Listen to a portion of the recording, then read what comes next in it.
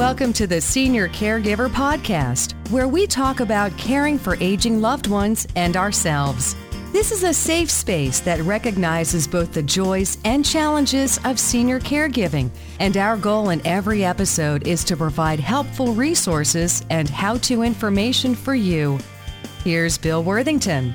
As we age, the natural inclination is to remain in our homes for 1,000 good different reasons, beginning with the familiarity of our surroundings, being close to children, grandchildren, friends, and community.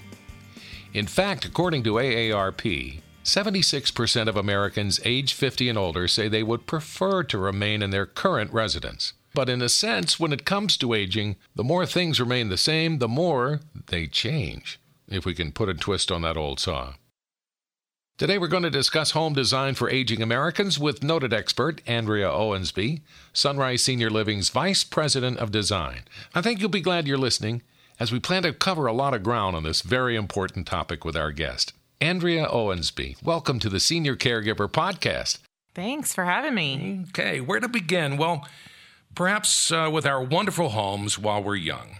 In the beginning, it's about location, affordability, the closeness to schools and services, a big backyard for the kids to play in, the number of bedrooms, a master bath with 2 sinks, open floor plans, all the goodies we see on HGTV. Yep. But one thing we don't necessarily think about is senior-friendly design in the home at that time in our lives. Wouldn't you agree?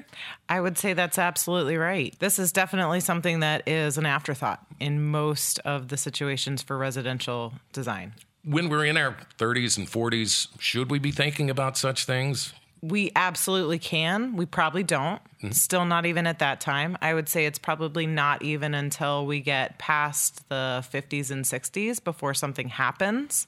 It usually is incurred from something situational in your household that causes you to think about it. And by that point, it's probably a little past where you needed to start thinking about it. That's what I was thinking about, more or less, that you shouldn't put these things off, especially as in my case, as I age. Yes. It's going to be here sooner than later, and you want to think about these things. What are some of the things that we should think about when making our homes more senior-friendly?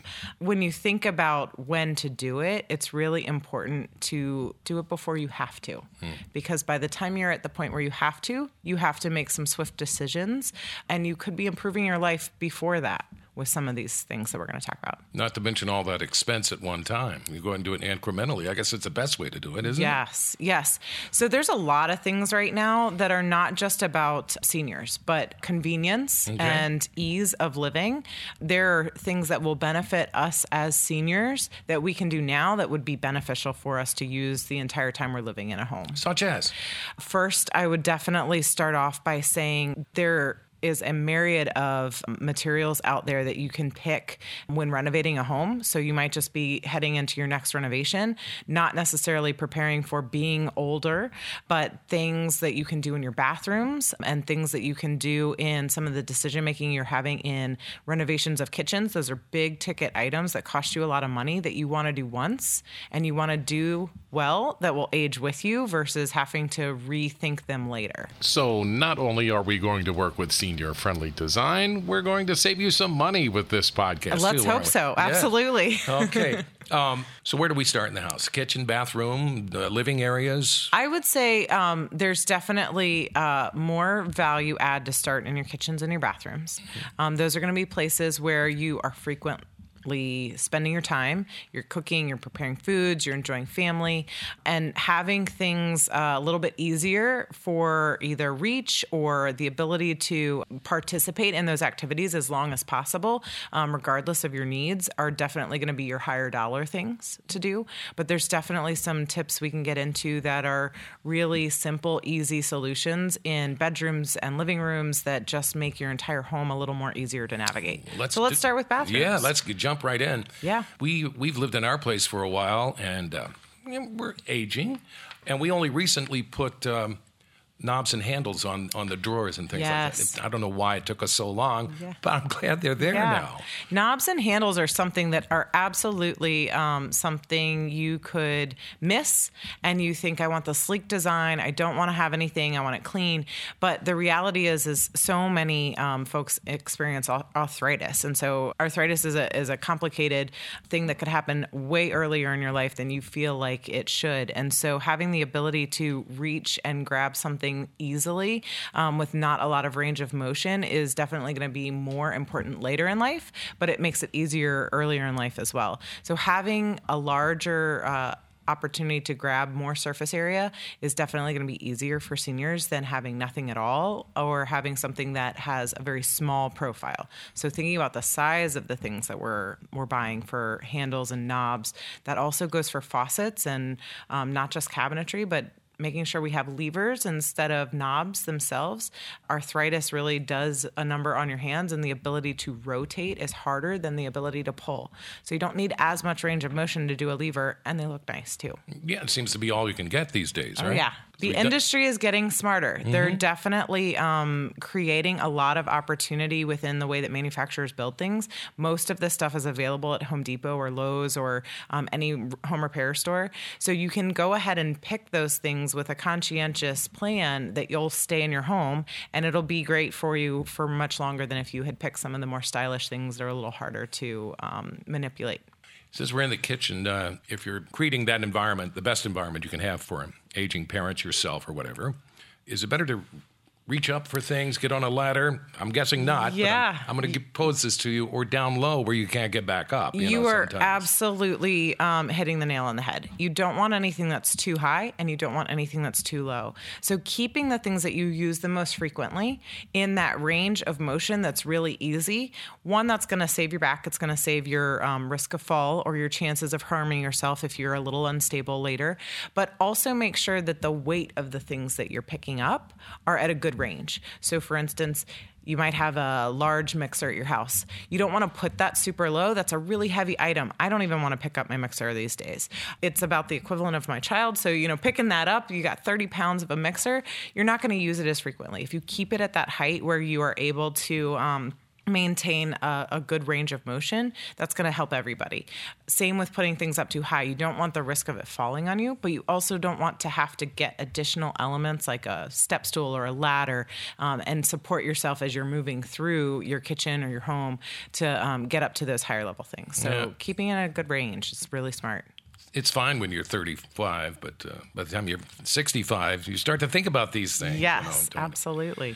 So while we're in the kitchen, are there any other rules of thumb that make sense as we age? I think one of the things that is good to note, I'm going to bring it to what we do a little bit as well. Okay. Keeping refrigerator, same concept, keeping the things in the refrigerator that are at the right height.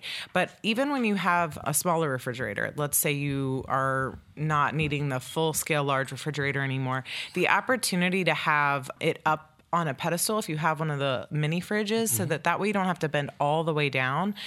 We purposely build our designs out in our rooms so that way we have the ability to heighten that. It gives us a little bit more storage down low for the things we don't need all that often, but it also means that the things that we are using are at the better height range for us to be able to reach things and our seniors to be able to reach things. What about kitchen tables and such? Yes. So very popular to have the bar height or the counter height tables. Those seem to be something that you can find very frequently in residential stores as well as just off-the-shelf stuff that you could buy. But that height is actually really difficult sometimes. So you want to be careful with the way that you have the chairs positioned in and around the table, because it will get difficult to be able to maneuver and get yourself in and out of those chairs.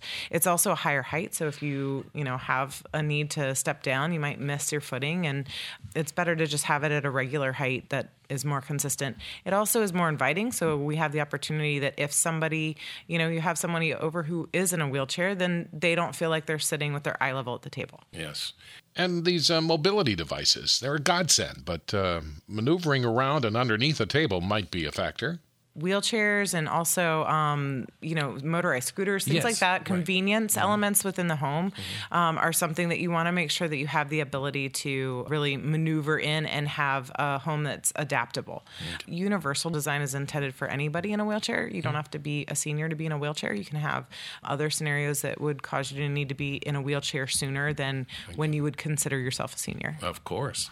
So we're in the kitchen. Shall we move on through the house? The placement of furniture along the way, for instance. It's really helpful to remember how you maneuver through your house and keeping a clear path. So making sure that things that you could stumble over or trip over, things that are also outside of the range of vision or something that might be small and tucked away, could be a trip hazard. You want to keep those things clear. So one of the things that we also have found and know that residents and seniors deal with is low vision.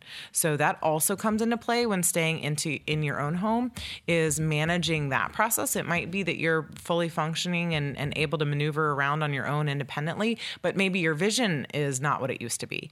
So having a clear path is really essential. Additionally, having good contrast so that way you can see where things are is also important. So you don't have to just decide on a color of a sofa based on what color you like. You can also put a little thought into how it will help you later in your life.